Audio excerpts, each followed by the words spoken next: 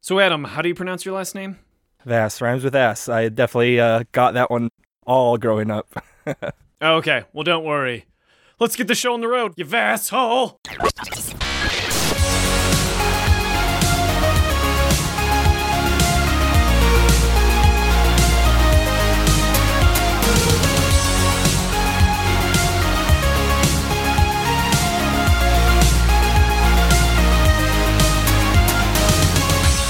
Welcome to the Tuesday Night Podcast. I'm Alan Gurdon, your host for this episode. This is the podcast all about the stories we make while playing the games we love on, around, and even under the gaming table. I'm talking board games, tabletop games, and with me I have a guest. The guest I have on the show today needs more of an introduction than all my other guests I've ever had, because with me I have Adam Vass.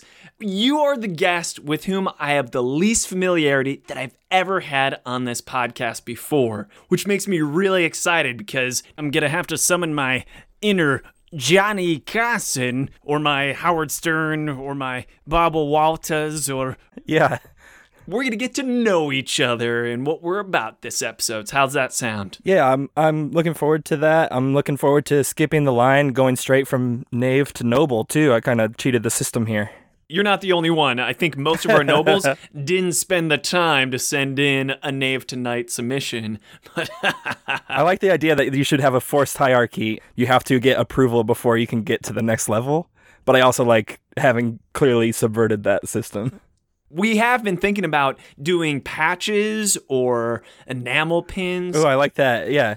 It's like real life leveling up. Yeah, think of it like Girl Scout badges, brownie badges, that kind of thing. I don't know why I went with Girl Scout instead of... But anyway, let's get to know Adam Vass, the man who I have no idea who you are. Yeah, I have a funny story for how I ended up on this show.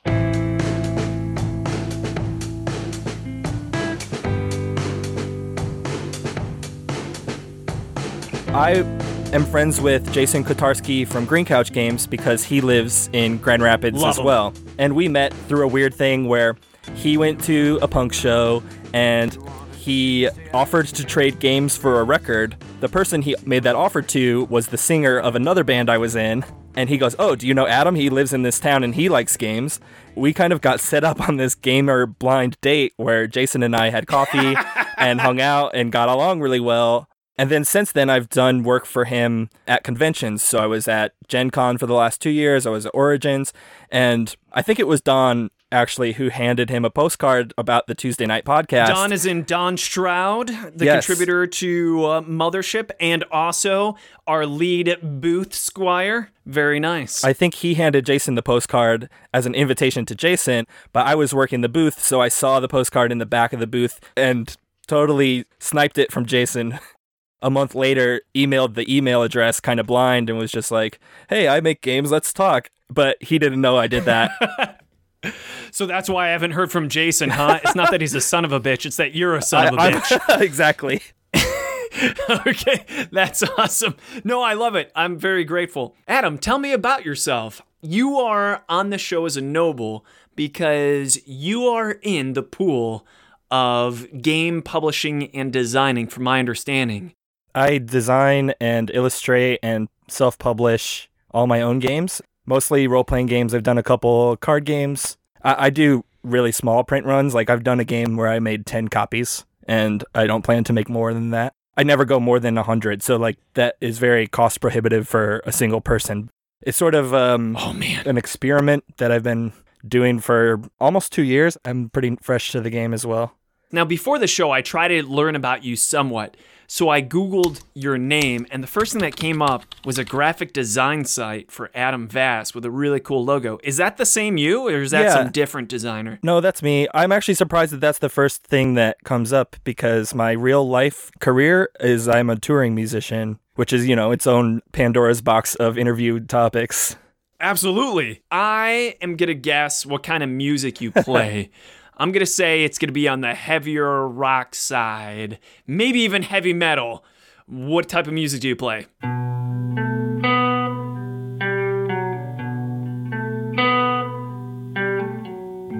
We play very emotive, heavy music. So I don't think it would classify as metal.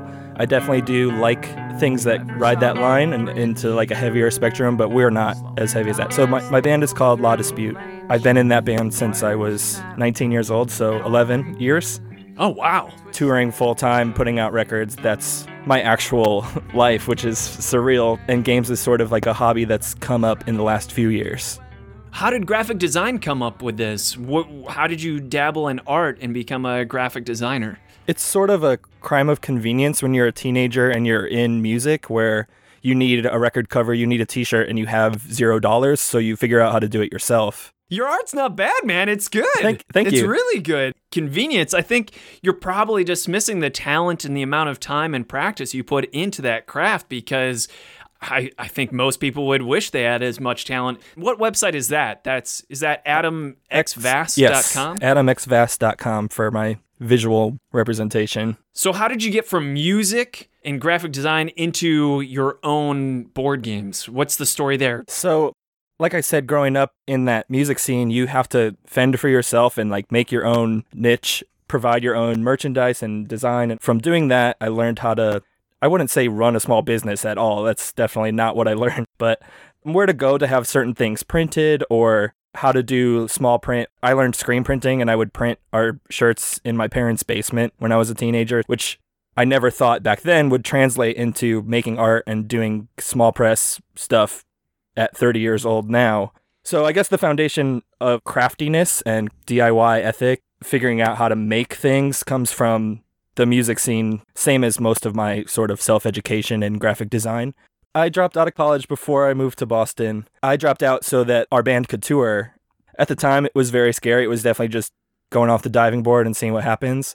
And it worked out. I imagine for many people it doesn't. I'm very grateful that I made the right choice at the right time. But yeah, college dropout. So I'm living in Boston, and one of my roommates has Settlers of Catan, which is kind of my intro to games that aren't Sorry or Monopoly or whatever, like hobby games. The mass market usual games. And they played it actually every single day. We'd all come home, and then after dinner, we would play Catan. And if you won, you would write your name on the wall with Sharpie. Like, we had this unfinished wall that didn't have any siding, so we just wrote our names on it. And I never got on the wall. I never won a game. But it was super competitive in a way that I didn't really like, where sometimes dudes would throw dice at each other. I saw someone cry once because they thought everyone was ganging up on them.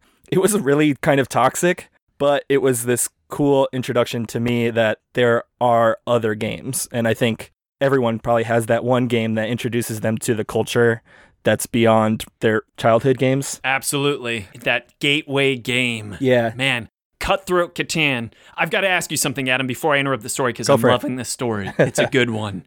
Cutthroat Catan, which in of itself should be a game. I like it. But did anyone ever use this line? You're so bad at Catan, more like Settlers of Catant. Can't. Oh man, I guess that's not as good. In my mind, it sounded hilarious, but when it came out of my mouth, I regretted it instantly. It's one that I think you could work via text, and maybe when you say it out loud, it doesn't translate. But I follow you. Right. Yeah. Catan. Competitive Catan, and you never got your name on the board, not once? Or was there one shining moment where finally you got onto the wall of honor? Nope, I never got on it. I was content. Even as I play games now, and I think about this somewhat often when I play with my friends here, I don't really care about how the game ends, but it's more about the process of playing a game. And like you said a lot on the show, it's just about hanging out with people and having that interaction with other people. I live alone too, so sometimes I just need to talk to someone, and maybe just talking about who has the longest road is enough social interaction for the day. From Settlers of Catan, this is the gateway into a whole bunch of other games. So continue on the journey, please, sir. Yeah, maybe a year or two after our Catan tirades start, I move back to Grand Rapids. I live now in Grand Rapids, Michigan.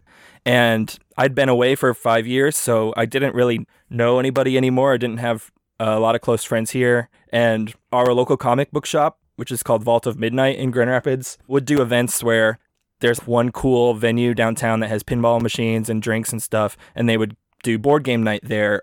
every January, they team up with this Belgian-style brewery in our city called Brewery Vivant. It has stained glass windows. It's in this old church building that they've made now into a nice brewery. So every January, they have people playing Dungeons & Dragons for one night at the brewery. And the first time I went, I had never played Dungeons & Dragons before. I had kind of a vague interest in doing so.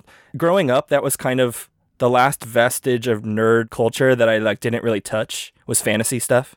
I was into comic books and wrestling, but for whatever reason, fantasy was across some invisible line for me. And then now at 27, I came back to Grand Rapids and I was like, I'll dip my toes and see what happens. Got really into Dungeons & Dragons, where even 1 year later, I went back to that event as a teacher and was teaching people how to play. And now I go back every year, dress up, and have a group of strangers, usually who have never played Dungeons & Dragons before, run a one-night campaign with me. And it was very transformative. I met a lot of friends through that culture too, and then all of the staff at the comic book shop became close friends of mine as well. So that was a very eventful year where you dipped your toe in and the infection set in quick. Yeah. And within a year, you're a total role-playing zombie. The night that we learned how to play, then 3 months later, I'm teaching my band how to play, and we played it on tour in the bus. A couple months after that, I wrote my first hack. It was a custom setting. It wasn't a fantasy realm. It was alternate history, Prohibition era Chicago that had fantasy elements to it.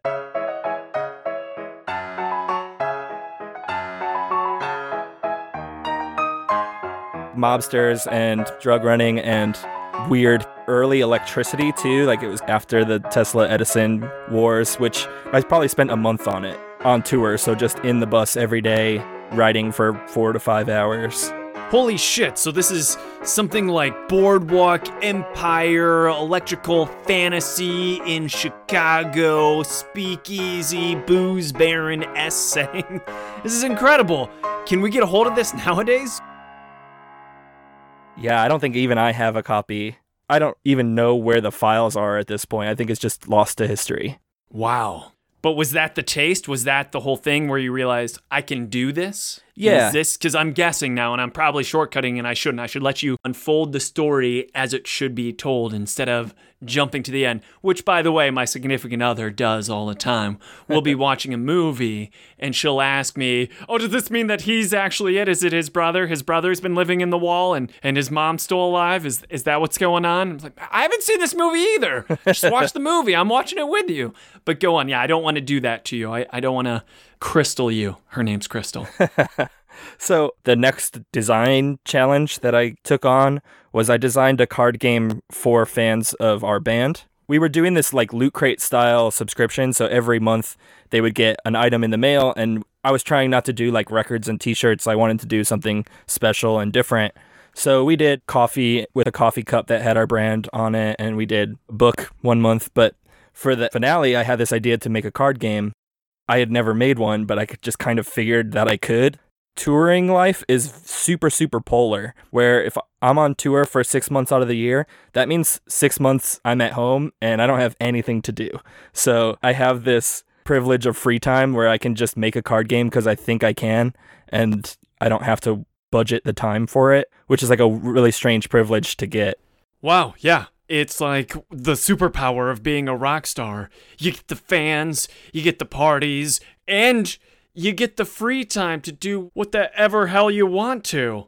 I'm super jelly because my full-time gig as a teacher keeps me occupied all week long, which means all of my game design and convention going and anything else game related, especially playing, it's pretty much always on the weekends, Friday through Sunday. In fact, if you meet me and you're not my student, chances are really great that we're meeting each other on the weekend away from my daily job responsibilities.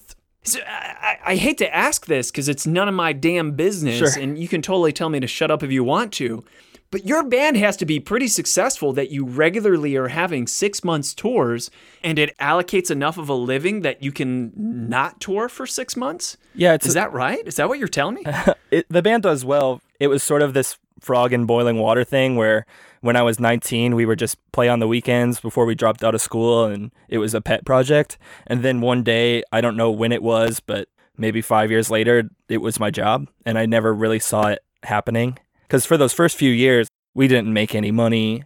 We would play a show and get $50 to put in the gas tank and drive to the next show. Or we would be cooking canned beans on a camping stove behind the van because we couldn't afford food. And I don't know when it happened because it was so weird and gradual, but by 2012, maybe, I was actually getting paid a wage to tour.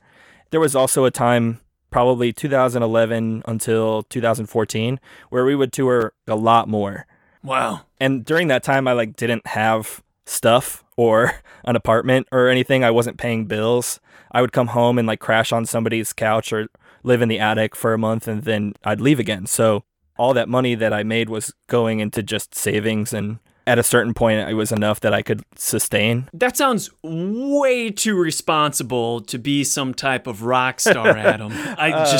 I made this money and I saved it while I lived on someone's couch. What is the name of your band? The band is called La Dispute, L-A, new word, dispute. Or just shrink. Does the heart shrink?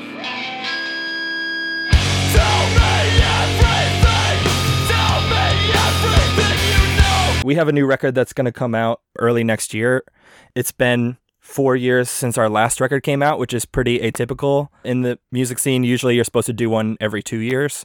Hopefully that break will mean people are more excited for it, and instead of that break meaning people forgot about us. But we've been pretty active for the last 10 years plus. We have a pretty dedicated fan base, and I haven't had to worry about my life since that kind of picked up.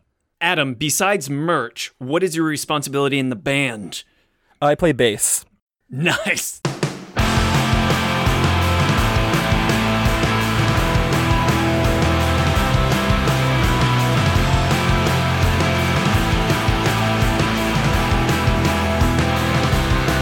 The bass player. Yeah. The other question I have, which is usually a question I find really interesting anytime I talk to anyone who's ever been any type of a band, whether successful or not, how the hell did you come up with the name La Dispute? It's named after a French stage play, which I've never seen or read, but the band was named before I was in it, actually. They kind of existed for a year or two before we met and I joined the group. Was their previous bass player some irresponsible person that wouldn't put their band earnings into a savings account while they lived on someone's couch? He quit so he could go to law school, so I think it's the opposite. I think he's the most responsible. I love it. This is crazy to me. You, through this band, have to learn how to handle merch and subscription services. You, through this whole touring, you have this free time, you start dabbling in a card game. So getting back to the story, you decided to design a card game for your loyal fans. And I'm assuming where this is going, sorry to crystal this, you realized, oh my goodness, I could just start a game company of some sort. Totally. Go on, sir, continue. So the card game is called Carter Harmonies. We have a song on one of our records called Harder Harmonies, and I couldn't resist the play on words there. So there's a card in the box for every song we'd ever released up till that point, and you use the songs to make set lists. The set lists are in chunks, which is how we actually write set lists when we perform for tours. So we'll say, we need 3 songs here, we need 5 songs here, or we just played a heavy song, maybe we should play a slower song.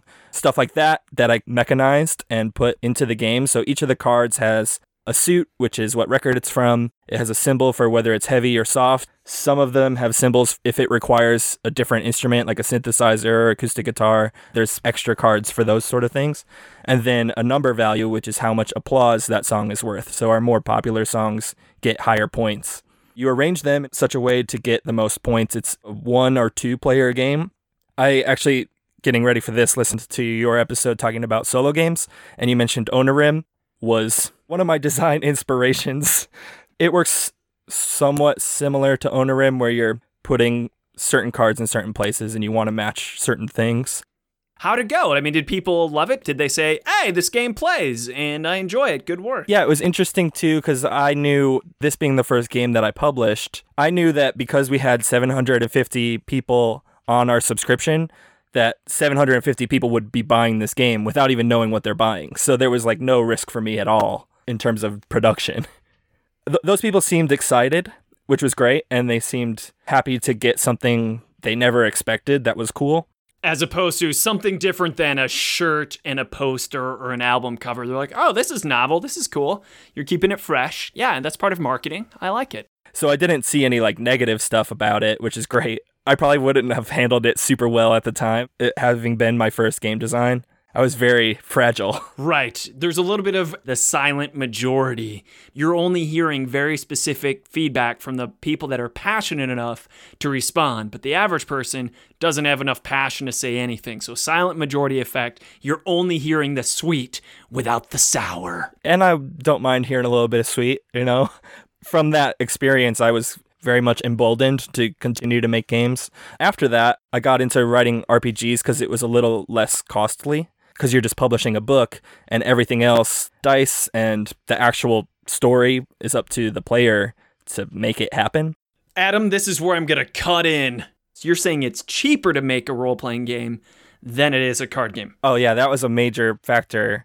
As one person who ships all of my games from my bedroom, I don't have any distribution, I don't have any presence anywhere except for my own website. The cost of printing a book and storing a book in my house is much less than a card game or definitely a component game.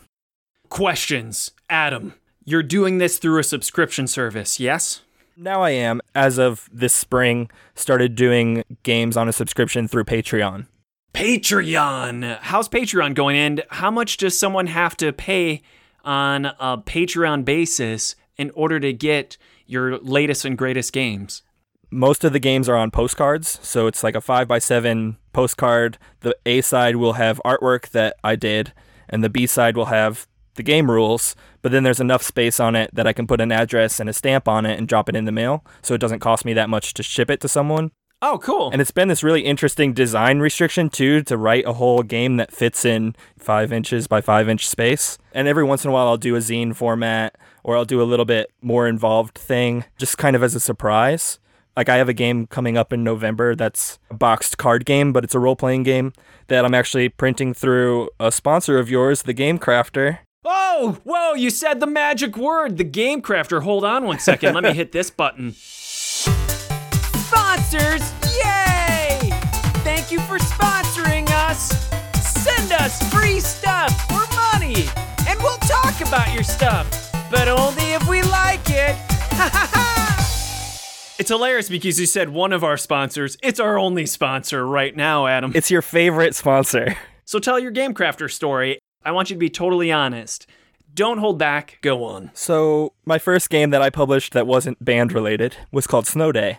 And it's a tile laying, roll and move kind of competitive filler game. And I sourced everything from different places. So the game board is a screen printed piece of fabric that I had friends of mine in Grand Rapids print at their print shop, and I'd order the cards from one place and the boxes from another place, and I used the Game Crafter for all of the components, so the meeples and slider things that you use to keep track of your character's temperature that kind of clip onto the cards. Oh, nice. So they send me this big old plastic bag full of meeples and a big old plastic bag full of these little clips, and I just sit and watch Kill Bill 1 and 2, and I count 4 purple meeples, 4 red meeples, whatever, for hours, and just package all of this myself in these little plastic bags and put them in the box and everything.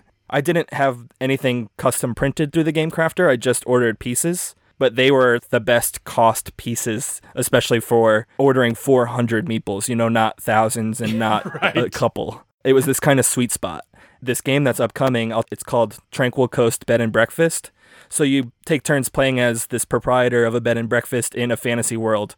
Like a... Whoa. I should have... Whoa. Sorry, Adam. Sure. I think this is the time. I think it's time for the elevator pitch, I just realized. Because you just said bed and breakfast in a Dungeons & Dragons setting. That's too perfect. So This is another one of your games that you totally designed? Yes. So we have to come up with a character for you. Now, is there a character that you usually do? I don't know if I have any like real people characters, but my Dungeons and Dragons character who recently died and is one of the playable characters in the Bed and Breakfast game, his name was Bruce Steenspring. I was him for over 2 years, so I have his voice pretty well down. I could do it in character as Bruce. Are you ready to do it as Bruce? You have 60 seconds to explain the soul of the game. Are you ready, sir? I am ready to go. Ding me, SPJ.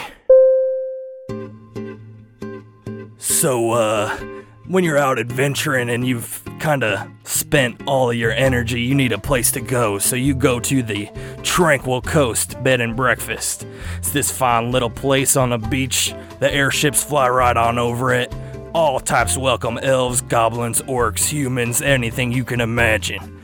But the old man or the old lady there, they need a little bit of help. It's kind of up to the guests to lend a helping hand, make sure everybody's happy at the end of the day. You take turns doing nice things for each other, exchanging tokens that are left on the table in an effort as a group to get 5-star rating on the fantasy equivalent of Yelp. The tokens left in the middle of the table are your score out of 5 at the end of the game. It's a role-playing game that takes about an hour or 2 for 3 or 4 players and uses 18 cards and a hook box printed by the game crafter. I love it. So this one is all through the Game Crafter then? Is that what I just heard at the end? Yeah, so it's an 18-card game, and it comes in the hook box that the Game Crafter, I don't know if they invented it, but they're definitely like rocking it, where you print the rules inside the box, and then you unfold it. That's the rule book, and it saves you a little bit of space and a little bit of cost. I'm always amazed at how many components they keep on coming out with, including nowadays, they even have custom dice. It's ridiculous. Yeah, that's on my list. I think we shilled them enough. And I didn't even tell you we were going to totally shill the Game Crafter. Adam, Tranquil Coast Bed and Breakfast. It's a role-playing game, you said? It's a role-playing game. So I'm very much of the school of Apocalypse World and story-driven role-playing games instead of mechanically crunchy stuff. Nice. So a lot of the games I make are borderline thought experiments. You inhabit the role of a character, which to me is kind of the definition of a role-playing game.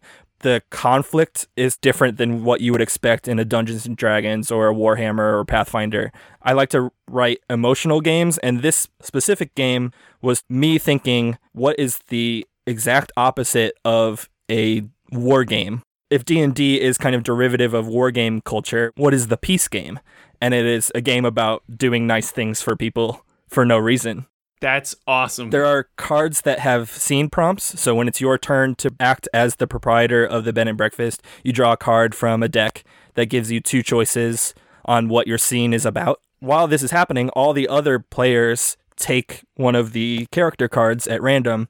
Sometimes they are the source of the conflict for the proprietor. Sometimes they're a source of help for a proprietor who is less physically able to take care of certain tasks. Then everybody has tokens that over the course of the game, you're either giving to one another or putting into a center pile or taking from the center pile, depending on what actions you do during the scene. You just want to have a certain number of tokens in the middle at the end of the game to show that everyone did nice things for each other.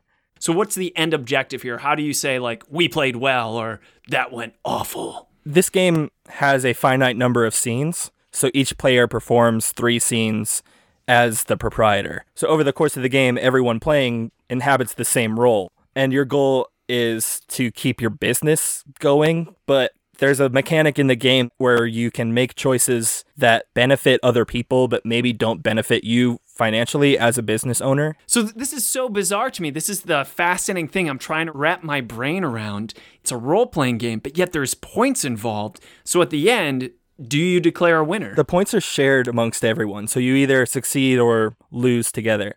I guess I wouldn't use the word losing. It's the number of points you have at the end is how successfully you treated each other with kindness. But you could take this game and totally destroy it and be that kind of person who wants to break the game. And I have been that person too, so I totally get it. Where you do shitty things to each other and you get a 0 out of 5, and like that would still be a fun game to play. It's like a comparison chart, I imagine. There's plenty of games that have a comparison chart where it says, well, this is how many points you got, and then the next time you play, you compare it to those points, and how does it express itself? Am I crazy in thinking that it's kind of this, you just compare points and stories and how you got there? Yeah, that's accurate. I'll bring up another game I made that kind of has a similar lack of win-loss. I have a role-playing game for one player called All We Love, We Leave Behind, which is named after a Converge record of the same name. And I did get permission from the band, which was a very big, cool thing. They're kind of a legendary, like, hardcore metal band that I grew up loving, and got permission to use the album title as my game title. So congrats, sir. Congrats. That was a benchmark for me.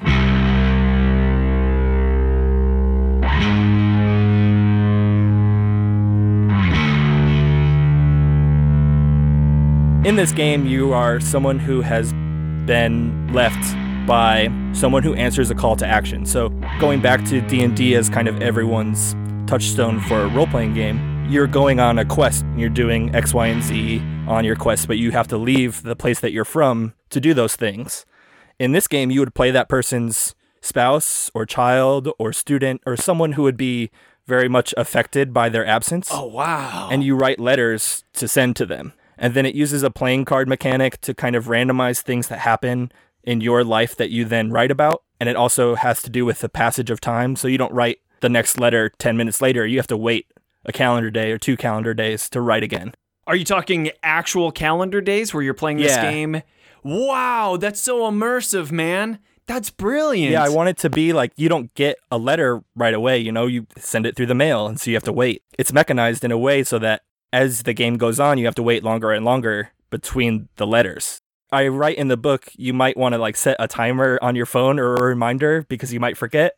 But part of the game is also you might forget, and that's kind of the charm. That's part of it. Right.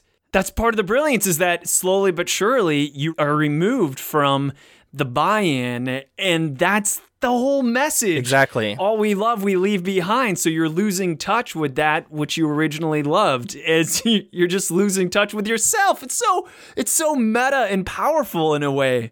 That's crazy, man. How come I've never heard of this before? I don't know. I printed 50 copies last year, and it was the only game of mine that's ever run out of print, and then I printed more. But, 50 copies in the world of gaming is not that many, so... Adam, shut up. Take my money. All right, this is where I cut in and we get to the point. First of all, you decided to go solo. You played the Settlers of Catan, and your name never got on the wall. You're traveling through the band. You had to start merch, and you looked into producing things. You discovered the Game Crafter after you decided you're going to start your own game company. What the hell's the name of your game company? How do I buy in? And is this game company a subscription service just like it was for your fan base for your band, Law Dispute? So what's the name of the game company? So my brand is World Champ Game Co. It's just me behind the scenes, and my website is worldchampgame.co. This logo is sick, dude. Did you come up with this logo? It is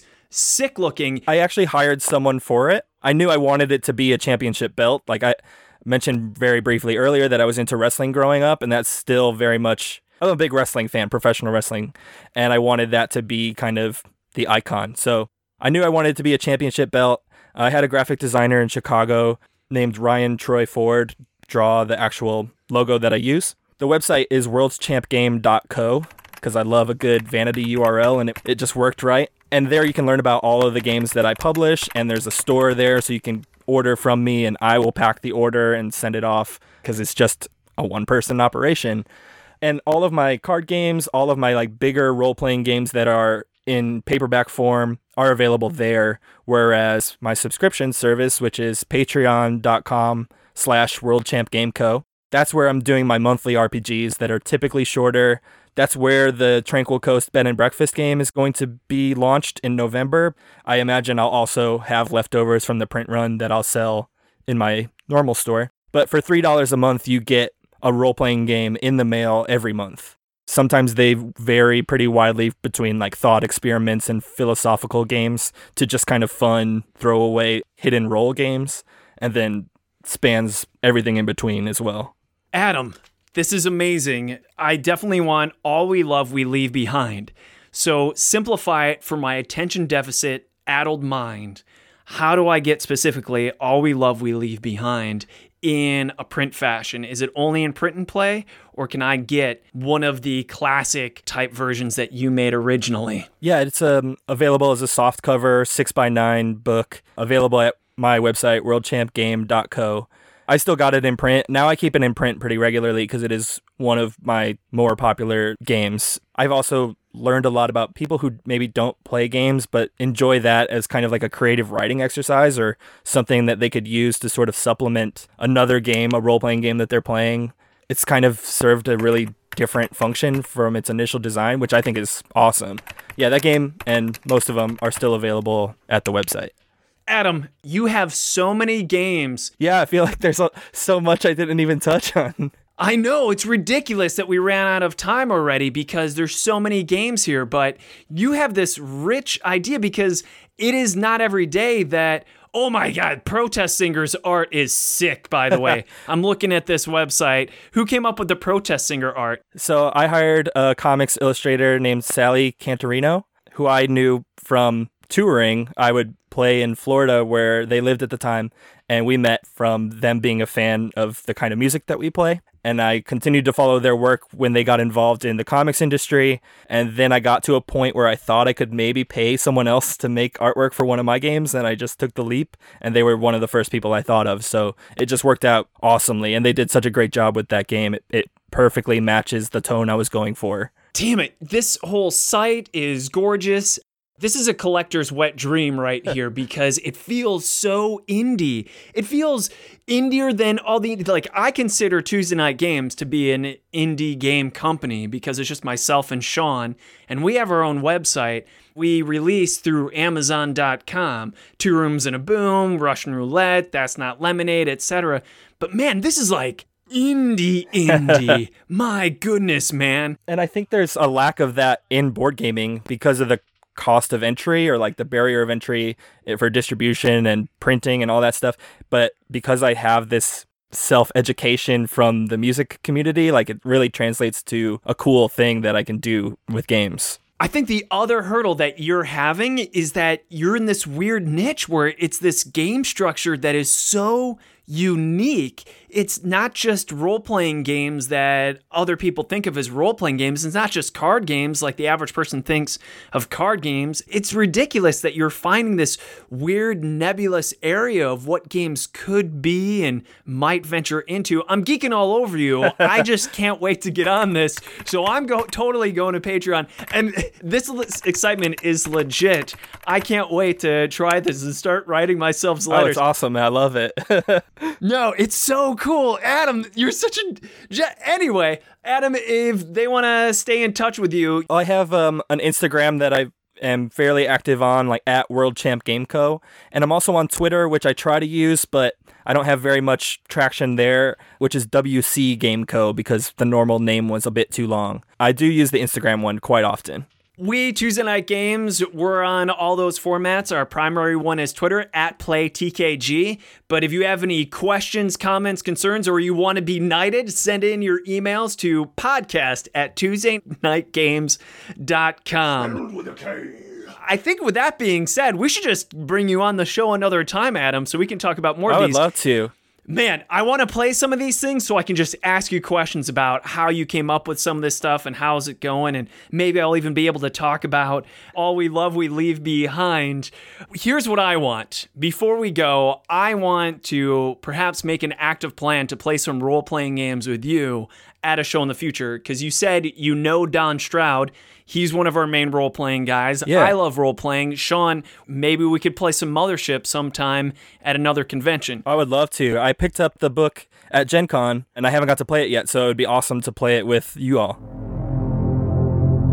So what shows are you going to be at? Where can we find you in person? I just did Grand Con, which is this pretty small convention in Grand Rapids, and that might be it for me for a while because the new Law Dispute record is going to come out early next year, and I'm going to be grinding again when that comes out, so I'll be on tour every other month for most of the year, probably.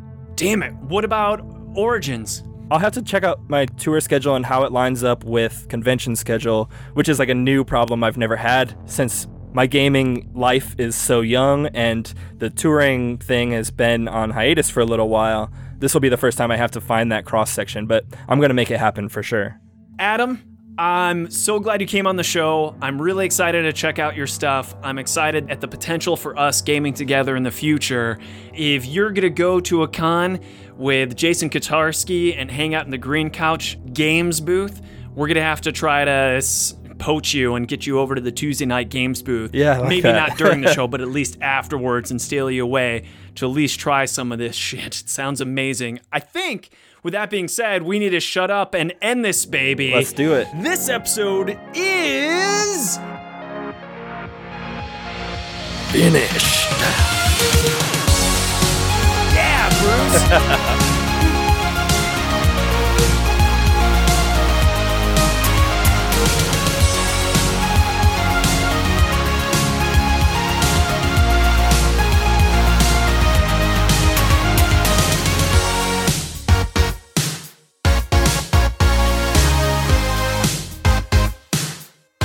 Thanks for listening to this episode of the Tuesday Night Podcast. Quick shout out.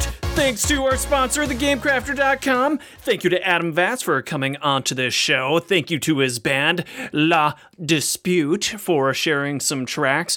Also, I want to thank Converge, the awesome band that allowed Adam Vaz to write a role-playing game based upon the title of one of their songs, All We Love We Leave Behind.